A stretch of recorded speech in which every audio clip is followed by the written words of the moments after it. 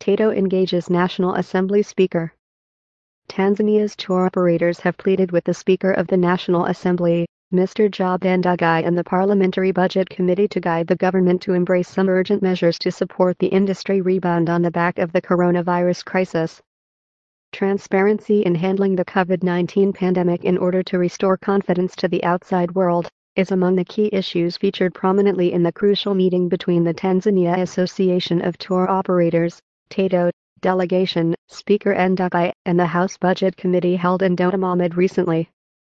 The TATO mission led by its chairman, Mr. Willie Shambulo, traveled to Dodoma to engage the Speaker and the key House Committee to advise the government on some important steps to take in order to support tourism's recovery and resilience amidst the COVID-19 pandemic. Mr. Shambulo said that Tanzania, being part of the global tourism and business equation, stands to lose in the long run should it maintain its half-hearted attitude on COVID-19 pandemic handling.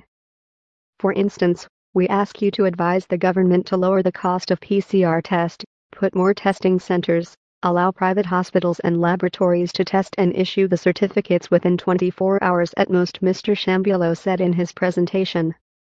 The delegation said that Tanzania loses nothing, for example, for being transparent and compliant to the World Health Organization, WHO, guidance such as to recognize the vaccinated tourists. TATO chief also asked the parliament to counsel the government to offer the tour operators the tax amnesty as an incentive for them to be able to concentrate to revive business. We urge you to guide the government to introduce tax amnesty law for individual and corporate taxpayers who have either failed to fulfill their tax obligations in previous year due to COVID-19 or having huge tax liabilities currently under litigation following special audit done by task force team to offer them a breathing space to start afresh, Shambulo said. TATO proposed that the tax amnesty should benefit individuals and corporate companies who could settle their past liabilities under favorable conditions, including to avoid penalties which exceed the net worth of many companies issued with an assessment. More importantly, we propose a taxpayer's bill of rights to defend assessments issued arbitrarily by special task force audit teams, he added.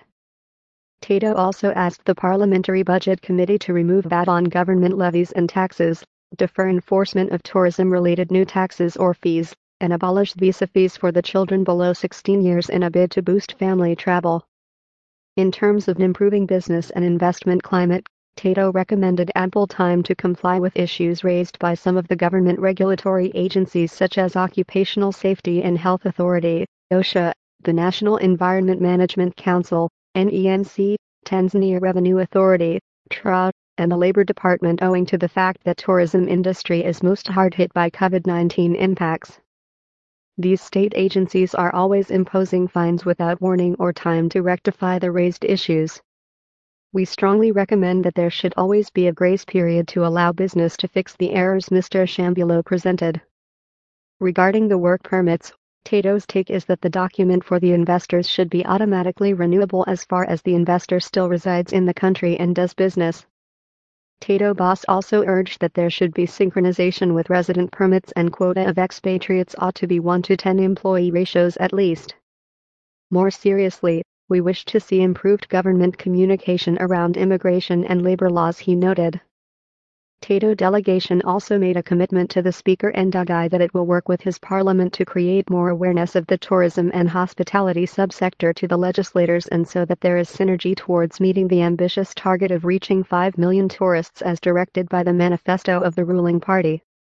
For his part, Speaker Ndugai thanked TATO for the vital role it plays in the tourism industry, expressing his commitment that his house will keep open arms for the tour operators to engage in a bid to take the industry to the next level.